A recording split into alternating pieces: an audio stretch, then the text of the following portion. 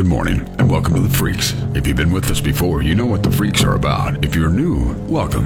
But before we begin, you should be aware of a series of very important warnings. First and foremost, The Freaks are not for children. In all honesty, there's some grown adults that can't even handle them. The Freaks are not fake news. Nope. They've been gleaned fresh right from the unseemly underbelly of the internet.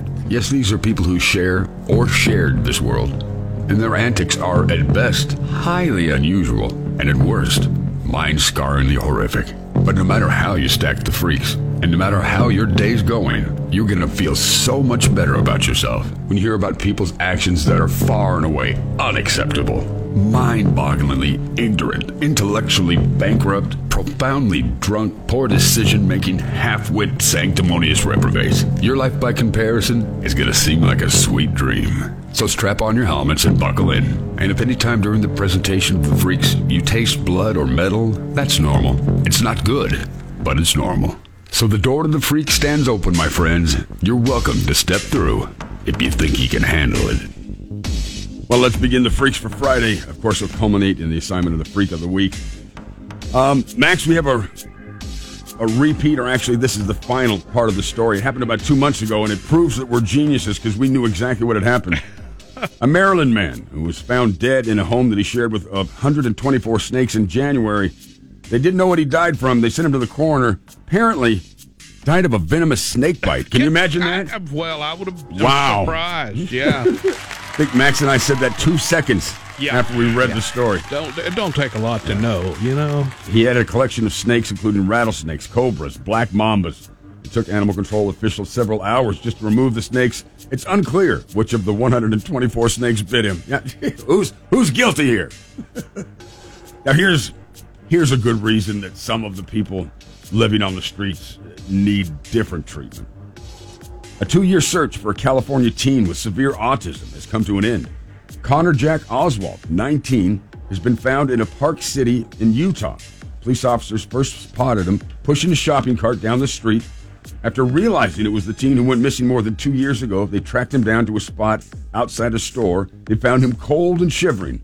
He went missing when he was 16 years old. He's been reunited with his family. But that's an example of someone who's just doing their best, their candidate.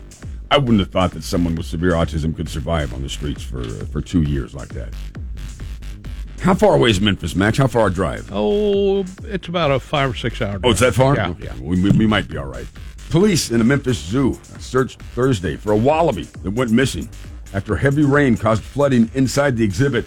The zoo said the Kangazoo exhibit overflowed during the thunderstorms. It led the staff to evacuate the animals to an animal hospital.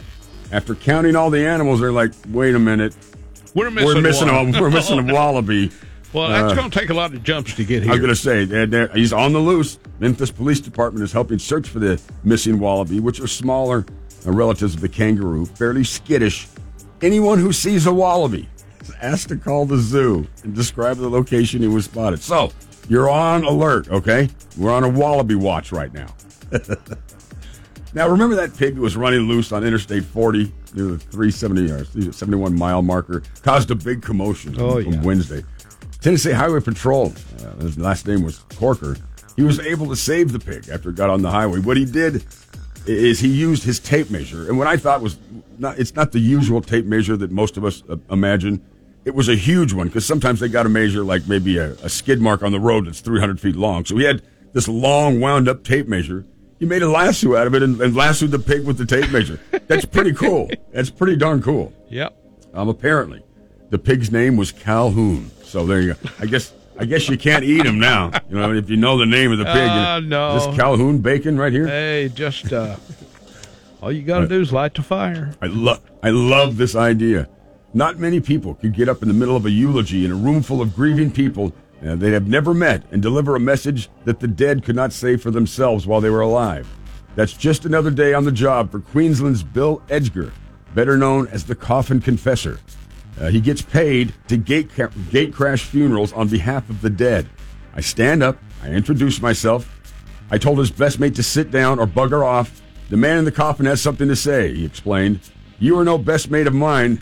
You were trying to have relations with my wife while I'm on my deathbed, so bugger off. If my brother and his wife and their daughter was at my funeral service, you could tell them to bugger off too. I haven't seen them in 30 years. Why are you paying your respects now when you could have seen me while I was alive? That was his first job. Since then, he's had to do all kinds of things. Clean up sex dungeons, break the news to bickering offspring that they won't be left anything at all in the will. Apparently he gets paid $2,000 to $10,000 a job. He says he's now expanded the scope of his service to the home suite, where he goes to the dead's home to remove items that they don't want their loved ones to see. So if someone knows they're going to die, it's like, hey, you need to come and get rid of all this stuff for me. Could be sex toys, messages of hate, love, whatever they've written down that they want removed from their web browsers. You had to go to their web browser and take stuff out, go in there and take my search history out of there. One gentleman had what only could be described as a sex dungeon in one of his bedrooms. 88-year-old man. Now, I'm not sure I'd be comfortable cleaning up the sex dungeon of an 88-year-old man. I'll burn the house down for you, but I ain't touching any of that stuff. Yeah. Now, this is just... there's some crazy-ass people in this world. This plays right to human stupidity. A dolphin that was stranded alive on the Texas beach died after the crowd harassed the animal and attempted to ride it. The sick dolphin washed ashore in Quintana Beach. Beachgoers tried to swim with the animal, tried to push it back out to sea. It wasn't doing well. So ultimately, people start trying to ride this thing around. It finally gets beached completely. They call the animal services, but it pushes. And the animal dies. And they're saying, please, if you see an animal like that, don't try to push it out back to sea. Don't harass it. For God's sake, don't try to ride it. Just call the right people. So, yeah, can you? Hey, look, it's a seal. Let's ride it. I wonder about the brains in some people's head. That seal could have bit the living hell out of you, by the way. Yeah, the seal's teeth are not something to mess around with. All right, let's take our final break of the show. We'll come back and assign the Freak of the Week.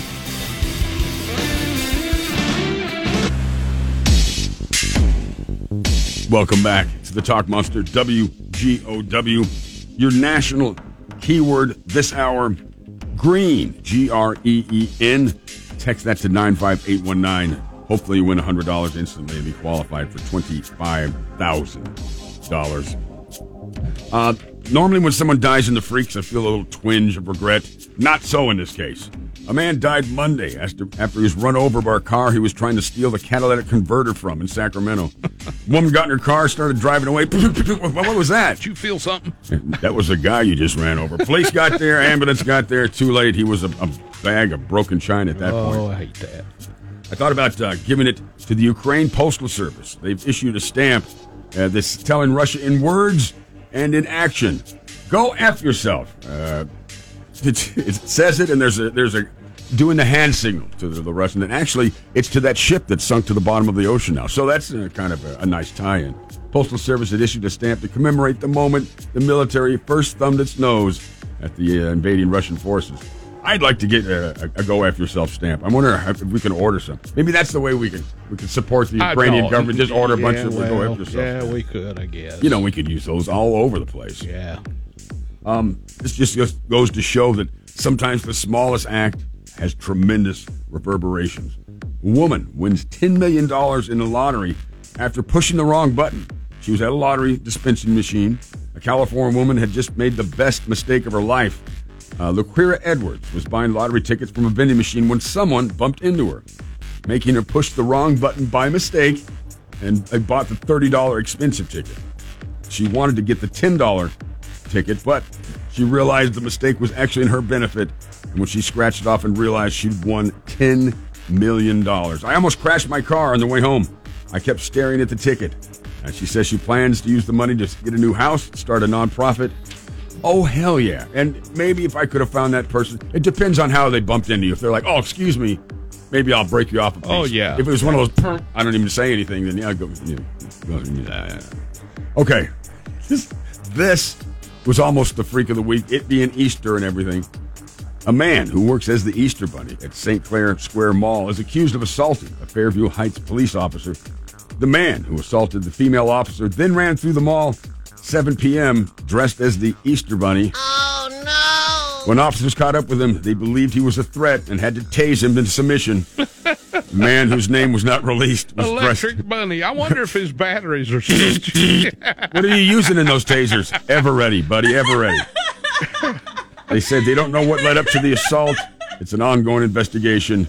It was an isolated incident. I just have to imagine all the kids in the mall just watching the Easter Bunny get chased down and tased. You know, By the cops, yeah. That's got I hate the police. Got to give them some bad feelings. But I had to give it to these, the biggest freaks, the biggest fools worldwide. The freak of the week goes to the Russian soldiers that ransacked Chernobyl nuclear site after Moscow's invasion of Ukraine. Yep, they took souvenirs, and they took a lot of them. The heroes take the Darwin Award for those doomed Russians who breathed in the dust. Apparently, the Russians went into unauthorized repository of ionizing radiation, stole or damaged 133 sources of total activity, but they call it 7 million baracules. That's the dose they got. Russian soldiers took the deadly items as souvenirs. If they're hoping to bring the souvenirs back to impress their family and friends, they're in for a surprise. They ain't gonna last that long. Carrying such a souvenir with you for 2 weeks will inevitably lead to radiation burns, radiation sickness, and irreversible processes in the body. There's your little souvenir. Death. What'd you bring back? What is wrong with people? Death. That's what you get. That's what you get for stealing. Yeah, so there you go.